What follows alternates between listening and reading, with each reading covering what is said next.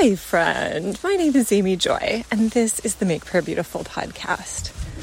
In Eugene Peterson's book, Tell It Slant, he talks about some of the parables that Jesus tells in the book of Luke as he's walking through Samaria. And one of them is a parable that I've kind of just read over because I didn't really have much context for what it's even talking about.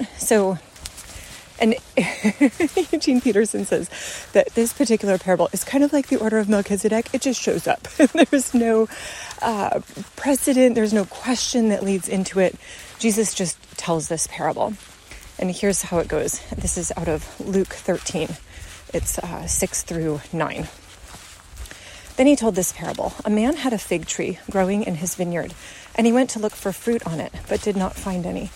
So he said to the man who took care of the vineyard, "For 3 years now, I've been coming to look for fruit on this fig tree and haven't found any.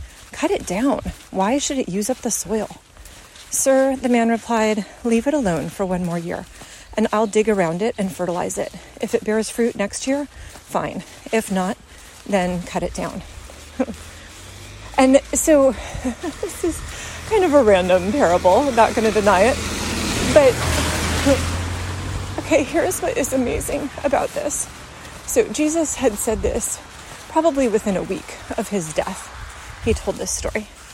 And the language of cut it down is very similar to crucify him.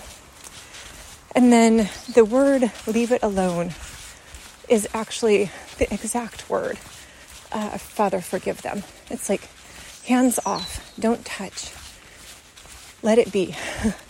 And the beautiful thing about this statement, let it alone, is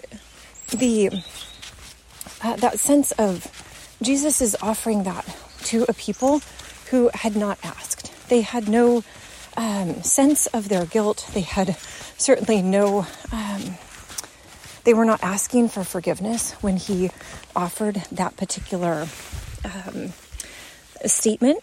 And so here's this beautiful, beautiful picture of Jesus. It's like, no, they get another chance. No, this isn't the end. So yeah, Jesus, we recognize that there are always going to be places that do not seem to bear fruit. And so, Lord, thank you that you don't take the fast. It's interesting. Eugene Peterson kind of contrasted the swiftness of saying, well, let's just cut it off. Let's just cut it down.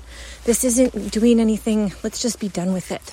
And yet, Lord, that you, as the good gardener, Lord, I think about how even when Mary came, that she mistook you for the gardener. Lord, that you have always been that gardener walking with Adam in the cool of the day in the garden. Lord, thank you for this beautiful picture of who you are, that you're there as the gardener to say, oh no, let me just try another thing. Let me try manure this time.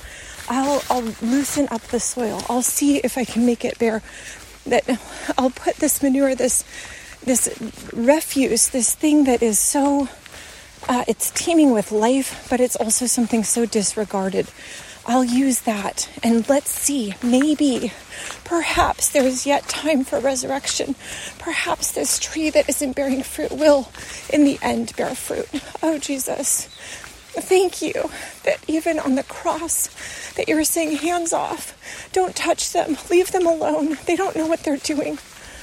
Oh, Jesus, how beautiful you are. Thank you, Lord. Amen.